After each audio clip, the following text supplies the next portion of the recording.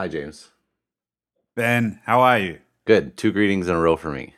Wow, you're on fire. I'm friendly Ben. It's a, Friendly it's a, Ben. it's a, it's a new me. No, no, no more new followers for Testy Monk Ben today. No, I don't think so. I'm off the tested monk bandwagon. He's going to be disappointed. Yeah. Well, what are you gonna do? Yeah, I guess. Yeah, Y- I guess. Yeah, I think I presume our listeners are already tired of it, so we can probably move on. I don't know. Maybe that's why they're listening. Yeah, he's gonna be annoyed at this conversation though. Um, so speaking of testiness, we uh, we didn't talk last week about the kind of disruption brouhaha, Mm. which I thought we might. I actually kind of feel like I'm not sure how much time there is to spend on it in a way. I was gonna write something about it yesterday, and I just one, I didn't think the piece was very good, and two, just kind of felt like it was kind of yesterday's business in a way. Um, I don't know. So I kind of feel almost burned out on the whole thing. Fair enough. I understand. It got, yeah, I don't know. I mean, there are two elements to it, right? One is the interesting part about disruption and so on, and then there was another part that kind of, I don't know, it felt strangely personal, which wasn't much fun when stuff like that happens. So, Well, I think it almost feels like so it's interesting because I actually Jill Poor is a actually very prolific contributor to the New Yorker. So this isn't like her first piece by any means, and she wrote a piece last December about it was not only about polarization in U.S. politics, hmm. but it's kind of actually more specifically about like is political science like a valid like discipline, Hmm. and she goes on to like point out like a bunch of the problems with it, like there's this quote in here like let me see if I can find here like oh it, the discipline has failed to anticipate. I'm quoting: "The discipline has failed to anticipate just about every important political development in recent history, from the end of the Cold War to the polarization of American politics." Like, I mean, it's a pretty damning indictment, right? Hmm. Which is true and it's fair. But then she kind of turns around and says, and again I quote: "To say that there are limits on what this research can explain is not to say that it lacks value. The collection of the data alone is invaluable, and the best work is formidable." Um, and I guess Hmm. the whole thing that bugs me about the whole thing is was kind of the absence of a similar level of grace when it came to critiquing disruption or any theory, which by definition, a theory is an abstraction from real life and is not going to be perfect. Right. I mean, yes, and I think, I mean, I actually think it's an potentially an interesting topic of conversation, the value of theory, and I mean, we're not talking when we're talking about business, we're talking about human behavior. We're imperfect creatures. We behave rationally sometimes and irrationally some other times. The way I like to think about this is business is like one long multivariable equation, and there are many things that influence it, from how well someone executes and leads to how good an idea is, culture, all these things that we've touched upon over the past few podcasts. And one of those variables, to my mind, is undoubtedly disruption. Now, there's an implicit suggestion in the article that it's not predictive. I'm not entirely sure that. In fact, I yeah, that's probably framing it too gently. I believe disruption is predictive, and it's predictive because uh, how is the best way to describe this? It's predictive because people are predictable. It's predictive the same way that capitalism is the way people behave in a capitalist society is by and large predictable. You put people inside a large organization with a profit motive, particularly if it's a successful organization, and there are incentives for them to do certain things. And those patterns play out time and time again. And that's why disruption is, I find it such a useful frame, or a useful lens to look out into the future, because when you see that pattern and you understand the reason for it, like, and that's what good theory does. It drives to the reason why something happens. It's not correlative, it's causal. It's like what causes what to happen and why. when you see the pattern and you understand why, then it's actually a very useful mechanism to be able to make like to have insight on the future, whether you're outside a company looking in, like we are in a lot of instances, or whether you're a manager inside a company deciding what action to take in the future. Sure, that's all fine and well, and I don't not agree with you. Don't not agree with me. I chose Here my we double go. I chose my double negative carefully. Um, the problem though is and I think this is something a lot of critics are fair to point out is that um, there's a lot of kind of what's the word overfitting, like where like a statistical sort of thing where where there's not enough data and you kind of massage it to fit perfectly, right? But then the problem is something new comes along and it doesn't match up, so you kind of re-massage it. And the point is, I think this is where there is a very fair critique about it being predictive versus descriptive, is in any sort of high variable sort of circumstance, where you know even there's still even disagreement, even people who very much understand disruption theory. First off, put away all those people who just throw out the word, but even people who Right. understand it, Well, there's there are a lot of people that do that, to be fair. And I mean, I think that was one of the things that Professor Lepore really got right. There's like a lot of people that, I mean, and part of the issue with that is that it has a meaning in traditional English language that happens to fit conveniently with what a lot of people are trying to say. But so there are a lot of people out there that do that, and I think that's part of what the problem stems from. Yeah, well, I mean, that a huge problem in her essay was she didn't distinguish at all between the two. But at the Right. same time, it is fair to say, like, I do question how much forward prediction there is. Like, you can say that the circumstances are in place, but I think there's a real lack of counterfactuals when it comes to disruption. Like, where are the because by definition, all the sort of things that might have been disruptive but weren't are forgotten to history. And it's very easy to look at things that have happened. And this is Yeah. actually where I think the Christensen supporters are in some cases very guilty of the same sort of thing that Lepore is. They want to be like Lepore wants to be so sure that disruption doesn't exist, whereas the supporters want to be so sure that the theory is good and perfect, and they say, oh, you shouldn't look at 1997, you should look at it as it is today because it's changed over the years. The problem is by Well, by hold on. saying by That's saying unfair. well, Like to for someone in an article to pick on like a business book that represented the start of research on a topic and to take out a concept with ignorance of the 20 years of scholarship that's followed up. I think I'm like, I don't know. I think that's an unreasonable criticism. If your criticism is that people stretch it too far, then absolutely fair enough. But if to say that because people were upset that there was a point in time at the beginning of the research that the theory was critiqued without any attempt to look at the way in which it had evolved over the following 20 years effectively. I mean, I don't know. I feel like that's stretching a long bow. no, just let me better articulate what I was trying to say. Okay. I completely agree with what you just said about Professor Lepore's limiting herself to 1997, basically. My point, though, is I think that those opposed to her essay, also, to my mind, have too much certitude in their certainty that everything she says is wrong, and that disruption theory is, they say, oh, it's evolved and it's right now. It's correct now. And I know you don't. I don't know. You don't say that, but that's the way a lot of the people who have written essays and tweets or whatever opposing this have come across, that like, oh, you are wrong to focus on 1997. It's evolved over the years, and now it's correct. But it's not correct now, and that actually itself does the theory a disservice. Right, of course, that would do any theory a disservice. I mean, I mean,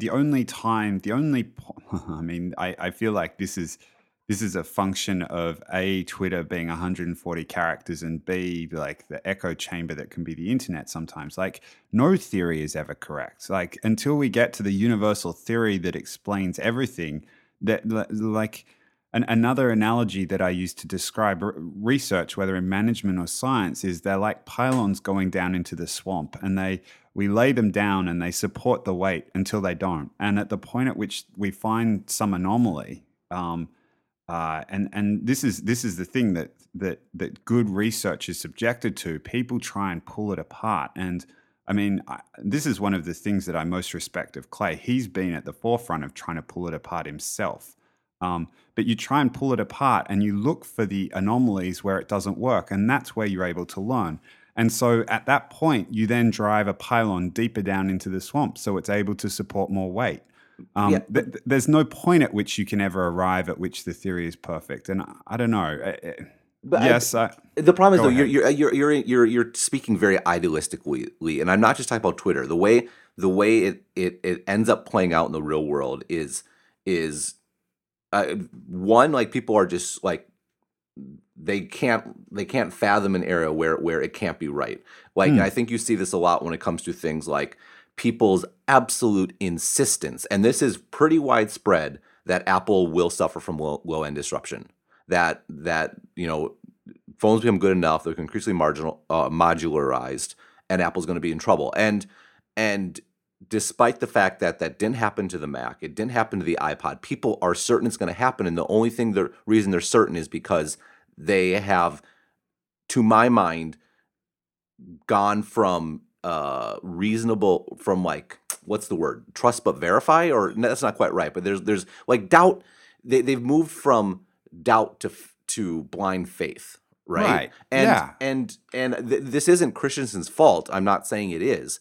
What I am saying, though, is it's the flip side of what Professor Lepore was doing. It's just as bad to want to pretend something doesn't exist and to cherry pick examples why that's the case, as it is to be certain that something's 100% true. I mean, I completely agree, and I realize you've accused me of being overly idealistic, but the way that I was the way that I would think about what you've just described is to go back to that analogy of, like, business being a multivariable equation.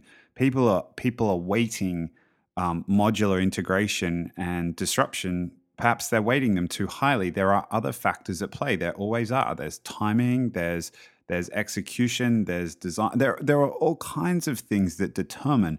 That being said, like, these theories are they may not be perfect, but they do represent, like, they do show patterns, and they are very, very helpful in terms of, like, deciding how to approach situations or assessing how others are approaching situations. Do they explain everything? Absolutely not. Do they explain a lot? I would say yes. No, I mean, to be clear, you're preaching to the choir here. I mean, right. 2 weeks ago, I wrote an article using disruption theory to explain why I thought there was a major opportunity in the console market. Like, I was using disruption in a predictive way. Like, so, I mean, I certainly agree that it's useful. My broader point, though, I think what frustrated me about this, well, I just made it. I'm not going to repeat myself. Yeah, no, I know it's interesting though, because it's the same point. Like, this is the. This is a theme that's emerged among all these discussions, is that people, and it's kind of funny because it sounds like Professor Lepore talked about it in the context of polarization. People just want the world to be black and white. And the reality of it is, as much as you want to try and force that to be the case, it's not. It's kind of gray, right? And management theory is again a very helpful lens through which to look out on the world. But again, until we get to the point where we have a universal theory of everything, which I'm pretty confident is a long way off, people who rely on it entirely or think that one or two theories are going to explain everything, it's not realistic. So that does lead me to a specific criticism that I have of Professor Christensen, and when it comes to Apple. And he, to his credit, has, very openly admitted that he got the iPhone wrong. Right. But his reasoning is that, I didn't realize that the iPhone was disrupting computers. Yeah. So The so problem, this just is a sec, just a sec. The problem, that's fine and well, but what irks me about that is, one, it leaves unanswered the question of what happened to Nokia and BlackBerry, and two, like, to me, it's like a great example of wanting disruption to apply everywhere. I have, as I've coined it, I think it should be called something else. I've coined obsoletive, but that's neither here nor there. My point is, like, that specific instance, I think, does fit in with the criticism of, like, kind of trying to right. overfit. Yeah. Well, so I mean, I get nervous when we're like I'm more comfortable talking about this in general than specific instances of what Professor Christensen may or may not have said. That being said, I have had the I was lucky enough to study under him and then work with him. And the funny thing is that he did this research that is very applicable to the technology industry. That being said, he's not a tech head. He's not like us. He's not up on the latest gadgets. He's not a heavy user of stuff. He's, by his own admission, a pretty low end guy. And people put he's famous for this work, and people will pose questions, and maybe the right thing to do in some instances is just to say, look, I don't know enough about it.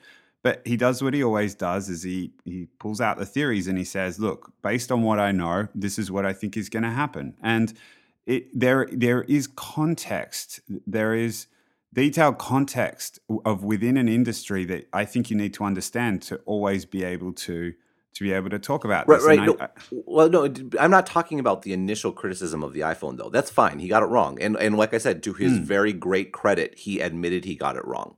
right. And so I admire that. Yep. What bothers me, it's not, I'm not personally bothered, but just from a intellectual standpoint, Uh-huh. is one, I was wrong. Ben says thumbs up. That's awesome. Yep. Two, I was wrong because it was disruption. It was disruption of computers. Like maybe it just wasn't. Maybe it wasn't disruption. Maybe it was something different. Like that. That's it's the kind of wanting it to still be explained by disruption, when maybe, like, I almost feel like that was a case of almost stretching it too far. Like, Maybe. I mean that's an interesting question, and it's one to be posed to the readers. Do you think that smartphones are disrupting computers? no, What do you think? no, that's Is that not no. well, okay, You're maybe I'm you're tapping, misunderstanding. like, seriously, like, you're tapping into what, in my frustration. So I'm going to get a little Okay. upset here. Well, I don't well Yes, of then course they're disrupting computers. I'm not contending that. What I'm okay. saying is that doesn't explain what happened to Nokia and BlackBerry, which I've tried to explain. I'm not trying to put myself on a pedestal or compare myself Yeah. to Professor Christensen in any sort of way. But my point is, like, yes, I agree phones are interpreting computers. That still doesn't deal with that's a But sidestep. he didn't say that. Well, that's true, but no one's saying that phones are like the iPhone is disrupting BlackBerry. Like, he said they're disruptive relative to computers, and I think that statement is true. Now, you're right; it doesn't explain what happened to Nokia or BlackBerry, Right, but and so what irks me is when I made that argument, and I still get Mhm. this because it's been fairly widely circulated, it still gets relinked, and every time it gets linked somewhere, I get a new flood of tweets and emails saying, "Oh, you're wrong. Professor Christensen already explained it. It disrupted computers." I'm like, that's not. I agree. I'm not arguing that, but there's what happened on the underneath the iPhone, and anyhow, like, that's my point. yeah, I guess right. this is No, tapping I into my get that. frustration in general. It's like, what, Yeah, there's a I desire for disruption to explain everything in the world, and sure, that does and the it theory a doesn't. disservice. Yeah, I agree with that. I mean, if your point is if your point is that people are using it, they're ramping up the value of that variable to 100%, then absolutely, I agree with you. I'm, I mean, I'm in terms of I don't want I don't want to bring out Testy Monkbent, but It's too the late. it's too late. See, we started off on such a good footing, and now look what's gone and happened. I don't know, like. This is interesting. So, if we want to keep digging into disruption, and you wrote a really interesting article. What I mean, I wasn't a fan of the title, but I was a fan of the content. What Clay Christensen got wrong. I mean, it's a pretty interesting critique of disruption, but like along the interesting thing about it, the interesting thing about the way that disruption is defined is its performance of a job the along the y-axis, right? And that's where the art to this whole thing comes in, right? It still requires judgment to understand what that is. And your point was that in that article was that it's harder, like it doesn't do as good a job of explaining consumer phenomenon. And I would say that's to a certain extent true. Now, where performance of the job relies less on functional elements and more on emotional elements, it's harder for someone to come along and disrupt something, because like the nature of a disruption is there's a scalable technical advantage sitting inside the disruptor, such that when performance matches, there's some kind of price advantage in the low end solution that allows it to either outperform or underprice the high end solution. Now, when you're talking about emotional purchases like, I don't know, fashion, for example, it's much more emotional. Yeah, there's a much higher degree of emotional than there is functional. And because it's harder to get technology involved in that, it's harder for disruption to take root. Now, that being said, I mean, I think you made the point that this only happens in B2B. And I would say, no, that's not entirely true. And your article the other week about how disruption is happening in the console business proves that to be the case. It does happen in consumer businesses. It's just that as the emotional component of performance plays a larger and larger role in the job to be done, it becomes harder for technology to enable a disruption to take place. That was good. No Testy Monk fan. No, I one thumbs up on hoisting my own petard when it comes to talking about consoles. I will say the disruption hasn't happened yet. I'm saying that I think the Wii definitely showed there was an opportunity for various reasons that I've talked about on other podcasts didn't happen. But no, I think that's good. Perhaps I was mistaken to draw a clear line between B2B and B2C without kind of getting into, because like that's more a symptom of the cause, right? If you're a purchaser. Exactly. For multiple people is almost by definition not going to care about an emotional component. And and I talked about user experience specifically, but I think there's places where user experience as a definition works better and emotion works better. But you're right, it's the same concept. I'm just talking because I have nothing to add because that was good. No, and it's not to say that disruption can't take place where there are like in like highly emotional, like the job to be done is highly emotional. And in fact, I mean, because there's always still a degree in almost every instance, there's almost always a degree of functional performance. And if someone comes out with a bag that has, I don't know, that's like the TARDIS from Doctor Who, where you can put as much in it as you want and just reach in and pull anything out. Like no one's going to go out and buy a Fendi, assuming that's a reasonable price. No one's going to go out and buy a Fendi bag because there is still a degree of functional performance associated with having a bag. See, you're wrong about that, and I know this. Well, maybe. Unfortunately, I know too much about the bag industry, and they're not going anywhere. But no, I think that actually on apparel, it's interesting actually.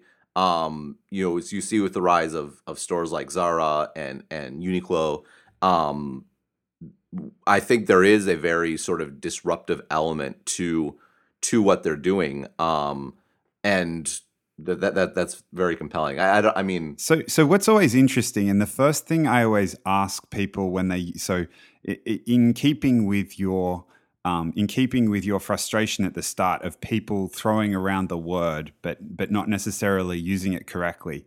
Like whenever you hear someone use the word disruptive, the first thing you have to ask, is it truly disruption or is it just low-end price competition, right? So like the Holiday Inn is not disruptive relative to the Four Seasons, because if the Holiday Inn wants to move up market to the point where it gets to it wants to compete with the Four Seasons. It has to do all the same things that the Four Seasons does. It needs to hire a concierge, needs to put in expensive fabrics, expensive furnitures, nice restaurants, so on. It does all these things, and all of a sudden, its cost structure matches the Four Seasons altogether. The Yep. difference between those two hotels is not disruption; it's low cost price competition. The No, thing this that is in absolutely no, like disrupt. Like the phrase that I always come back to, and everyone goes on this thing is disruption is about business models.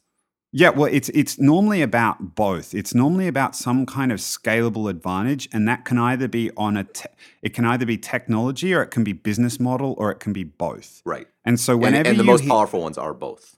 yes, absolutely. And whenever you hear someone say this is disruptive, you need to think, okay, well, relative to the incumbent competition right now, if these guys tried to do the same thing and give them some runway, like they have scope to improve, but imagine out to the point at which they improve to get to performance at the same level of the incumbent. Do they have some kind of scalable advantage? Now, this is the thing where I would say Airbnb could well be disruptive Yeah, no. to. So it's funny. You just wrecked my conclusion for the show, right? Oh no, have Because I? well, I was gonna tie You had the everything. conclusion all I thought did. out. Ben, this is a conversation. I was gonna tie everything in a nice bow. But we'll save it. Okay. We can save it. We, I just yeah. foreshadowed Okay. the conclusion. Well, or you can. I mean, you're God when it comes to this, Ben. You can go back and cut this No, out, and this continue. conversation never happened. Airbnb being Yeah, disruptive. because so Airbnb is disruptive, I think, because it has a scalable advantage. So you are one of the coolest scalable advantages that I think is out there is the use of idle assets. So right now in any city, there are a bunch of rooms that are laying idle, and people are already paying for them. So any additional revenue that they can generate from having those rooms used is actually money in their pockets. And so relative for an organization like Airbnb that's able to pull together the data on all the rooms and all the apartments and all the houses all around a city that are idle at any one point in time and make it readily accessible for someone who wants to stay there, suddenly someone who wants to stay there, well, I can stay in one of these places, and because of the fact that it was going to be idle, it's probably going to be cheaper than an organization like a hotel, which has invested to build the building specifically for having guests stay, and has this entire cost structure around serving those guests and so on. So there is a scalable advantage built into something like Airbnb versus the hotels. Well, But when it's not just the fact that it's idle. It's the fact that the marginal cost of bringing an right. additional property online are zero. Well, I mean, yes, that's, you know what? That's a much nicer way of putting it. Yeah, I mean, because like to add an additional Airbnb property, just someone needs to sign up, and Airbnb doesn't need to spend a single cent. Whereas to bring another hotel room online is tremendously Right. expensive. Right, but that's absolutely part of it. But also, there's the incentives of the actors involved, and Yep. and one of them is like this room sits idle, so anything I can generate over and above it being idle, or the value to me of it being idle, like that's money in my pocket. And there's that's, no worry about about hurting the brand by having it too cheap Right. or having Yeah. yeah. And they've done a great job decentralizing it. Like they've built in a rating system such that actors again on both sides of the equation have an incentive to behave well. Like people do a good job of providing a good experience. Guests, because they're reviewed, like there's an incentive for them not to go all rock star on the house. Like the system is really well thought through, but that scalable advantage that we've just talked about, both from the actor's point of view of assets lying idle, and your point absolutely about the marginal cost of bringing on another room is effectively, or another property is effectively zero. It's that's disruptive. Well, and this is the thing, and this is the most disappointing part of Professor Lepore's essay is she tried to she had this weird like defensive journalism and which really again like the first part of the essay I think was actually quite compelling and that really spun it off the tracks in a way that it kind of felt like a very like really sticking the head in the sand, and and and it was very poignant. I feel in a way that actually it was Professor Christensen of all people who, in his response, mentioned that hotels hadn't been disrupted. Yeah, And so no, which is fine. I know you just said he's not a tech head and he's not in yeah, the industry, which is fine. But I thought it was kind of symbolic in a way of almost the pointlessness of the whole debate, in that Airbnb is to our mind clearly disrupting right. hotels, and Yes. it's understandable. Way. I mean, Professor Christian, he's near retirement. He's had a stroke. It's totally reasonable for him to not keep up on all this stuff that's happening, and part of that is not just himself personally, but there's just so much happening. Like there is Right. a massive amount of change going on, and so much of it is driven by the internet and by this concept of there being no marginal cost to bring on additional units of capacity. Like that core concept of the internet is necessarily disrupting almost everything it comes in touch with, because it's like you have it right there in a box. What's the key thing for disruption? It's this ability to scale for free, basically, Right. and the internet, that's what the internet does by definition. And I don't Yeah, know. no.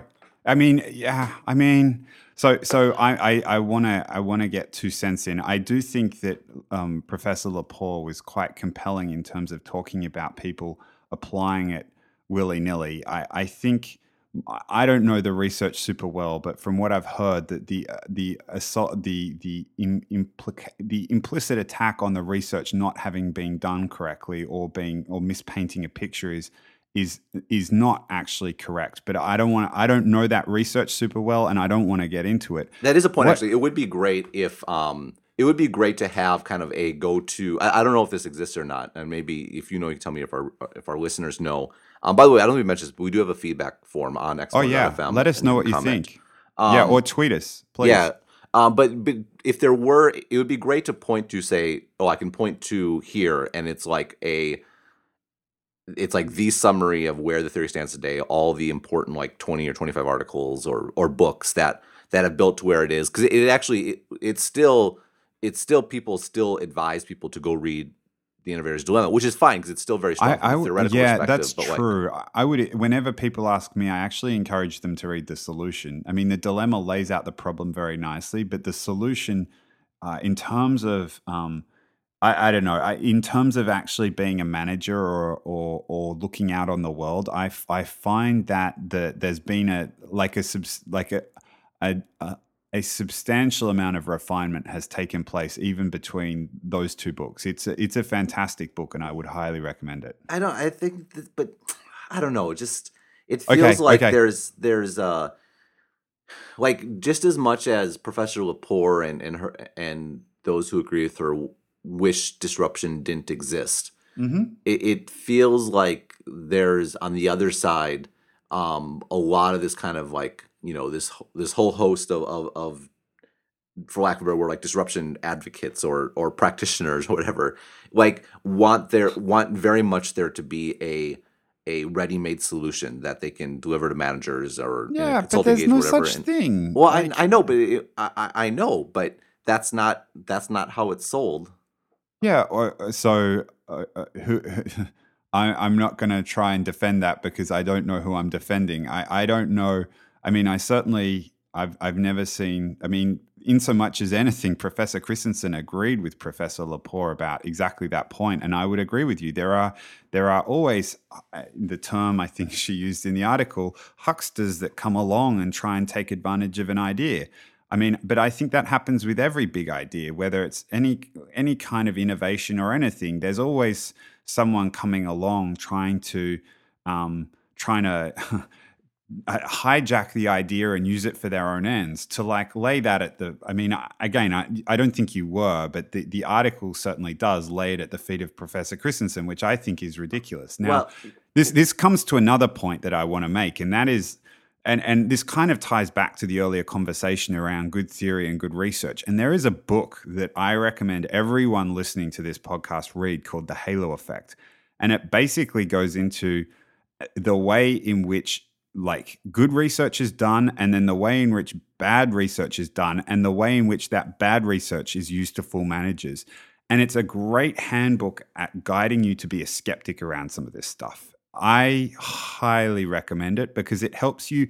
I mean, I don't know. You pick up any management magazine or management journal or whatever, and it's telling you to do these 10 things or these 20 things. And it's impossible to figure out what's good advice and what's bad advice. This book is like a handbook to my mind of like telling apart. This is how to tell apart what's good from what's not. So this is a very, I think, fundamental question about disruption. I don't know that I'm convinced that it is, and we've talked about this previously, that it is ultimately in the big picture productive for management to actively try to avoid it in a way. Like it often seems like it's a easy recipe for destroying shareholder value. Forgive the phrase. Maybe to pursue something that the like, because in an organization, we've talked about this, it's built up over time. It builds up cultures. It builds up cost structures. It builds up all this sort of this entire edifice to support a certain business model. And when an orthogonal business model comes along that presupposes a completely different cost structure, that presupposes a completely different culture, a completely different way of delivering something. It certainly seems that from a net society benefit, it would be better to invest money in a startup that can from day one build itself around that new opportunity than to try to bend an oak tree into a pretzel. So no one who has talked about the theory of disruption has advocated bending an oak tree into a pretzel. The question just becomes like if the prescription is to go out and build a startup, and anyone conceivably can, not everyone will, but anyone conceivably can. Should it be the organization that already has some degree of experience and some degree of advantage in competing in that industry, or should that organization sit idly by and let someone else do it? Now, I don't presume to have an answer to that. That being said, what's your opinion? My opinion is that my opinion would be it would depend on how. It would depend. I mean, well, come on. We can't talk about complaining about black and white, and you force me into being black and white. Let me give you the circumstances. Like, fair enough. For example, I think what Netflix did with the shift from using mail by DVD to an online platform, like they were facing it wasn't complete. Disruption is a spectrum, right? There's the extreme stuff and there's more moderate stuff. They were facing something in the middle, and to their credit, they figured out how to do it. And part of it was that they kept the organizations, again, as far as I'm aware, they kept the organizations really quite separate. They linked in data around user preferences so it became transparent. They tried to separate it out to the point where it was branded differently, and that was a little bit of a disaster. But from a back-end perspective, they kept it separate, and they have managed to make the switch from being an organization that mailed DVDs to people to now provides a majority of its content online. Now, if I was a Netflix shareholder, I would be very glad about the fact that they did that. Now, was that really? I mean, it was still the same business model, wasn't it? I don't know. It's a fair example. I just question, like, to me, it's more of a moving from like directionally 12 o'clock to 1 o'clock as opposed to maybe. From like 12 o'clock, 6 o'clock. And again, it's always a spectrum. And I guess my point on depends is as it moves closer to 6 o'clock, it gets harder to do that. But the basis is like you're sitting inside a business and you have a very profitable business and you're reporting to shareholders on that business and you want to deliver numbers to those shareholders. Now, it's really hard when you're inside that business to invest in something that A, takes money away from the bottom line, but B, like if it's unsuccessful, you've just lost the money. If it is successful, it's taking money away from your existing operations. A lot of organizations would much prefer to shut their eyes and assume, well, if I don't do it, nobody's going to do it. Therefore, I'm just not going to do it. Yeah, I think that's a caricature. Like again, from an organizational perspective, like it depends on your context. If you look at it from within the organization, to your point, there's clear incentives, and it makes sense why they would want to ignore the new opportunity. What I'm saying is, from the perspective of an industry or from society as a whole, I would just as soon the incumbent companies do what they're best at. But from industry or society as a whole, I don't necessarily think industry or society as a whole should be opining on this. This is actually one of these things where the responsibility should be devolved to management and potentially to shareholders. Though we've had our back and forths as to where like the best place for decisions to lie in that relationship. Well, and this is an area where I think the balance ought to be more on the shareholder side. Like, is it better to have Google investing in a social network, or to have that, or would it be better to have that money flowing to Facebook or to Ben, Line or whatever? Isn't that just from 12 o'clock to 1 o'clock? No. Well, that's Google. The question. That's the question, though, right? Like, that's the question. It's a case of it should be a case for management. Now, I mean, I don't know. There's no reason why Blockbuster shouldn't have been able to start up something like Netflix. In fact, they had an opportunity to buy them for something like 75 million or 85 million, if I'm not correct, but they passed up on that opportunity. Now, if I was a Blockbuster shareholder, I'd have been mighty pissed about that. No, see, again, that they were totally different business models, like with totally different cost structures. And this is why I think, like, to look at disruption and understand why some companies get disrupted and why some don't, you have to start at the cost structure level. Like, right. Blockbuster was, their entire organization was structured around physical retail locations, which bring certain, like, tons of fixed costs. But they're not in the business of owning stores. They're in the business of delivering entertainment. Now, if you're an organization and you recognize, I mean, this is why I think mission-driven organizations are less prone to being disrupted, because they become less fixated on where the cost lies and more fixated on the mission. Now, the mission of Blockbuster was to deliver entertainment to people wherever they were. If they were focused on that mission, the fact that they own stores shouldn't have mattered. And this is the thing that I think is awesome about Apple. It's mission-driven rather than cost structure-driven. Like, the mission is to deliver great products. Now, if that means they have to get into phones, if that means they have to get into iPads or iPods, that's where they'll go. See, this is, yeah, no, I that's, to me, this is like fairy tale talk. Like, ooh, I mean, like fairy tale talk. No, I mean, like for Blockbuster, it's all fine and well to say they were the entertainment business, but like when it comes down to actual, like, being in a business and day to day, on from a management perspective, and two, from a shareholder perspective, and the optimal allocation of capital, like, I think that falls apart. And when it comes to Apple being a counterexample, but it was going to fall apart anyway. That's the thing. Like, they were on path to fall apart. So fine. Like, the thing that's frustrating about Blockbuster is, if you read the shareholder, like, there are shareholder meetings and reports of those shareholder meetings going way back. They refused to recognize the writing on the wall. Like, it wasn't even or in so much as you believe they were telling the truth, but there are quotes about them, like shareholders coming to the meetings and saying, what are you guys doing about this? This is a thing. People are starting to do this. People are starting to get these DVDs by mail, and it's actually pretty compelling. Why aren't we doing this? And they're like, you know what?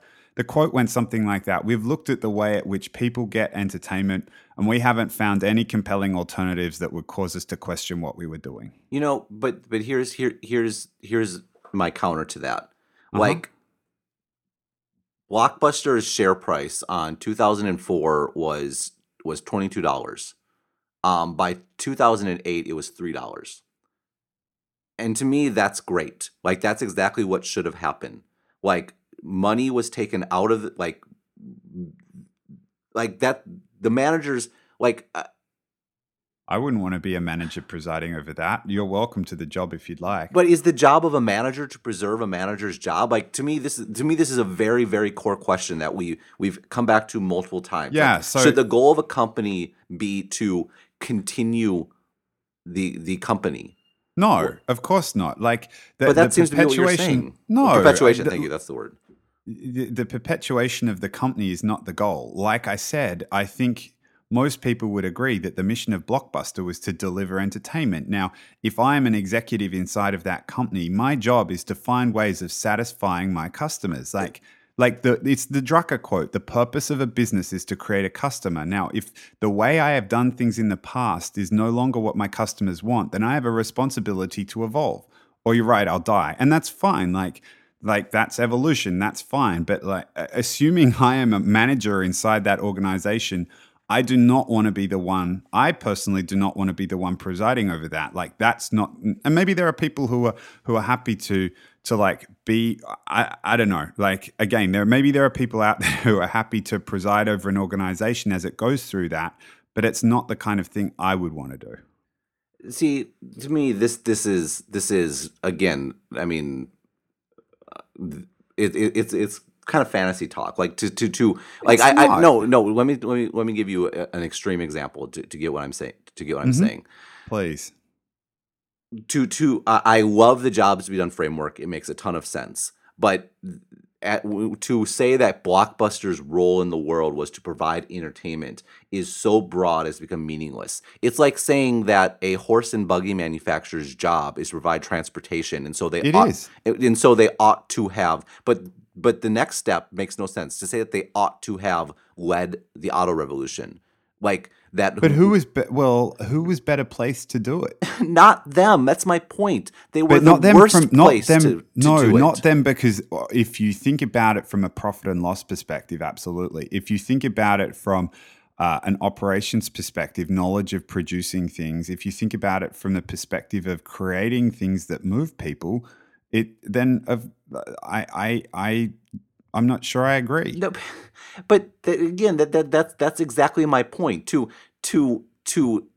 seriously suggest that a horse and buggy manufacturer was better placed to produce an auto than someone starting from scratch is absurd. But all they were horse and buggy, like they were buggies with engines in them. So yeah, there was no knowledge of the engine technology, but. I mean, I get what you're saying. I think we just fundamentally disagree. No, I mean, it's like... if I am a manager inside one of these organizations, it is my, like... No, this is my criticism of this is like a perfect encapsulation of what I was trying to get at when I criticized disruption theory. It's way overfitting and overstretching it. But I'm not talking about disruption. No. Like, I'm not saying it. I'm saying it's of a piece. Like it's the same. Like to say that. Come on, you're drawing a long bow. Let's stay on topic here. Like don't accuse me. Don't accuse me of saying because I'm saying that horse and buggy manufacturers could have been but for their focus on profit and loss, but for their focus on their business model rather than their focus on mission, they could have actually been well placed. Like they are transportation companies. Like they should be the ones figuring that out. What was a horse and buggy manufacturer's competitive advantage when it came to transportation? It was nothing. Like in fact, as opposed to someone who hadn't done it before. I'm not sure that's true. No, because no one knew anything about it. So if it's an instance of creating something where it's actually an advantage to not know anything, if you're talking, I mean, all right, so here comes the depends, right? Like if the curse of knowledge means it's harder for you to go into it, then yeah, maybe you're right. But again, like in instances of disruption, the solution isn't to take the incumbent organization and to try and ram in the new disruptive technology or the new disruptive business model. It won't work. The aim is to incubate something that ends up cannibalizing the core. So you're building something that ends up swallowing what you already have. But my point is this is where I have a problem with this. I think to bring it back to Blockbuster. Sure. I think Blockbuster relative to Reed Hastings and an idea, Blockbuster was at a significant competitive disadvantage. And that disadvantage was their pre-existing business model, their pre-existing ways of making money, and that matters. Like, I don't see anything in what Blockbuster already had other than this theoretical idea that they ought to own entertainment. So what do you think of the fact that no one inside Apple owns a profit and loss other than the CFO? Like, what's your opinion of that? Well, okay, so when the problem I have with Apple as an example. No, no, No, no, no, no. no. I feel like I've been very diligent in answering your questions, and I feel like you should answer this one. Like you're focusing on profit and you're focusing on business models, but I'm saying that that's not a good way of thinking about the world. I want to know what your opinion is of Apple not having anyone inside the organization own a profit and loss other than the CFO.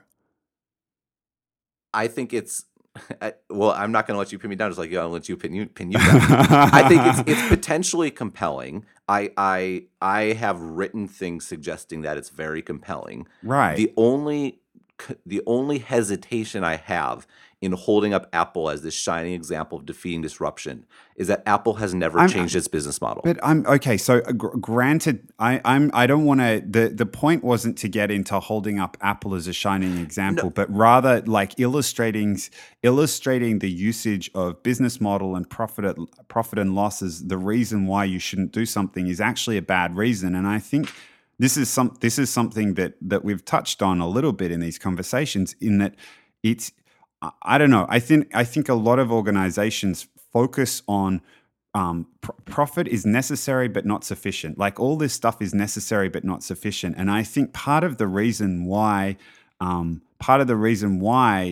businesses do get disrupted is because they let things be determined. They make decisions based on profit and loss. And when you shift that away towards more mission driven, more customer driven, the likelihood of you being disrupted goes down because you look at your customers and you say, not, oh, I can't do that because of my business model. You say, oh, look, here's a way I can satisfy a customer fundamentally differently. And it's different from what I've had. So I'm probably going to start something new. But because I'm here to help customers, because I'm here to do something to make a ding in the world in whatever way that is, I need to do something different. And maybe I can't do something different inside my existing organization because of the way I've set it up. So I need to go set it up somewhere else. Maybe. Like my point is like what you just said, I have said as well in several articles, and I've said it about Apple, I've said it about Amazon, in contrast to a company like Microsoft. Which is very, number driven. Right. Just a second. Sorry. I'm hesitant to draw any grand lessons, given the fact that Apple has the same business model today that they had in 1978, and I applaud them. I admire the company. Obviously, I think that the focus on the customer is fantastic. I've written, as we talked about, that I think it is a way to avoid disruption. But I try to approach anything, and this comes back to my criticism of the whole debate in general. I try to approach everything with a healthy not skepticism, but doubt.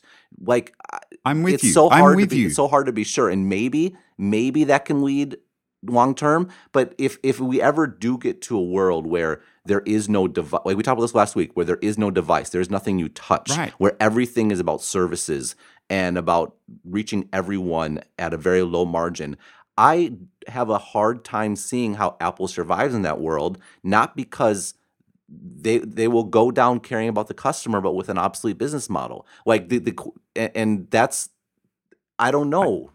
Right. I mean, I don't know either. And that's going to be an interesting one to watch. But I think it's more likely they go down in that scenario because they lack the capabilities to compete in that new world. Like they have a set of capabilities that are not suited to fighting in that world. And if it becomes the case that it is so fundamentally different from what they've done in the past and the traditional kind of like, let's firewall up a new product group behind 7 layers of security and not let them talk to anybody, if that's not going to be enough, then they have to do what everyone else has to do, which is like they have to start to think about, we need to create something new that's going to replace what we used to have. Or, I mean, they go the way of the dodo. And that's life, right?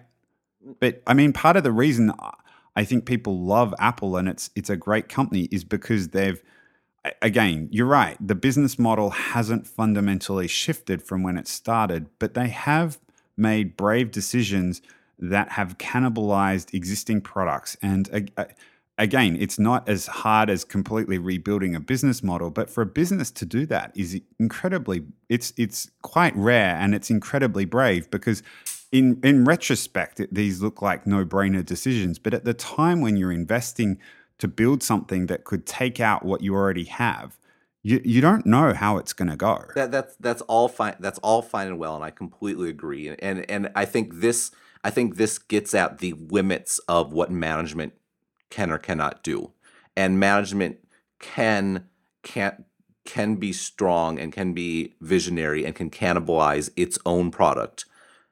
But what I have a much harder time agreeing with is that management can fundamentally change their cost structure, the entire way that this edifice, this institution is set up. And to me, I feel disruption theory and all this sort of stuff would be more compelling with a little more doubt and a little more grace. Well, I'm not saying on. Professor Christensen doesn't have doubt and grace. I'm saying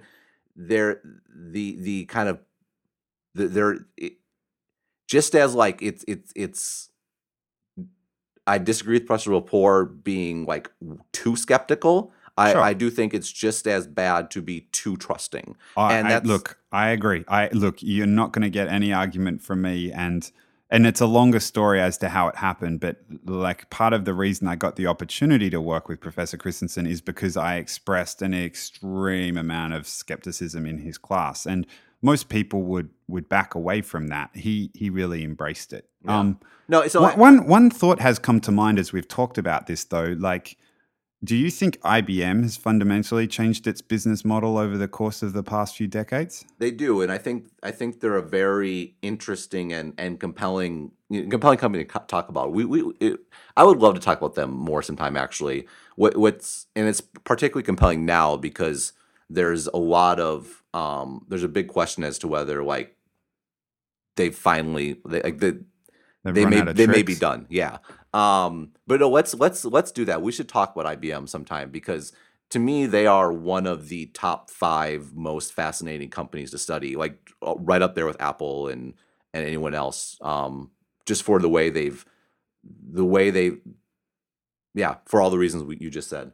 Yeah, it's interesting because it's fascinating because I think they actually might have pulled off what we were just talking about then. Like, they have fundamentally changed their business model, and not once, but at least a couple of times. Yep. No, let's definitely talk about that sometime.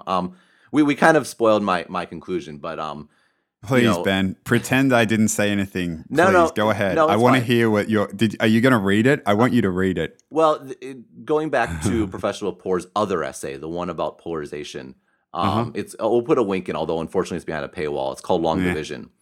But in the end, she says, and I'm going to quote,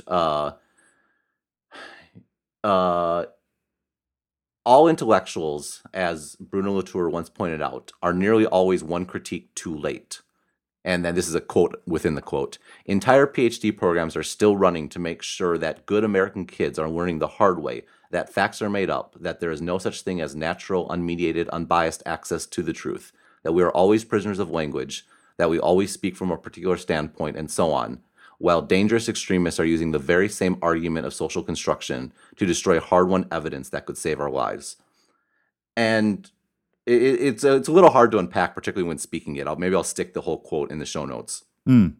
But the idea is there's some, like, she's almost bemoaning that there is value in skepticism and in doubt and like looking at the social construct of language and stuff. But even at the same time, by overly embracing it, people are like destroying what is there and what has come before. Yeah, again, I think it's balance, right? I worry she's taking this too far. We can be skeptical about everything, but at the same time, like, get out there and build something and do something, as opposed to just take. Well, see, I had a different takeaway actually. To me, this entire debate is more on the, it's talking about like it's a critique too late, because the reality is the internet is here. The Yeah, sort of companies and disruption that it's enabling are here, and the ship has sailed. And right. Airbnb is disrupting the hotel industry, Do, and Uber is yeah. disrupting the transportation Do you know? industry. Do you know what? It's funny. You're bringing up the fundamental point in her essay that I really agreed with. That she conflates way too many things. But I think one of in my opinion, with all due respect, because she is a Harvard professor and she's a New Yorker writer, but she there is a fundamental complaint about and it's I think it's conflated about progress and the gains from progress. And I wish she'd pulled them apart because I don't want to stop progress. And I'm sure that most of the people listening to this show think progress fundamentally is a good thing. And I think this is something you and I have touched on already, that the way in which we're dividing the spoils, I'm not sure we're doing a good job of it. And I think that's part of what she was getting at. And I wish it had been a more considered approach that she'd taken to having that discussion, that as a result of disruption, there is this pain that is happening.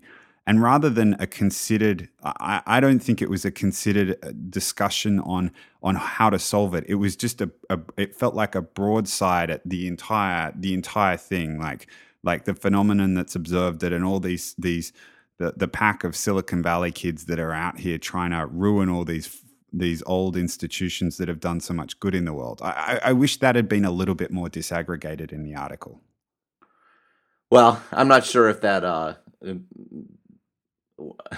yeah. No, No, I agree. I think I'm more, that was more an internal talking to myself. I'm not sure if that translated in speaking as good as as well as I hoped it would have in writing. But regardless, the point is, I think, yeah, uh, I'm calling this debate done and put to bed about the article and specifically. But I think we raised a whole bunch of new questions that are certainly worth considering. yeah, it was a fun discussion as it always is. Sounds good. Well, we will talk soon. Sounds good, mate. Take it easy. Later.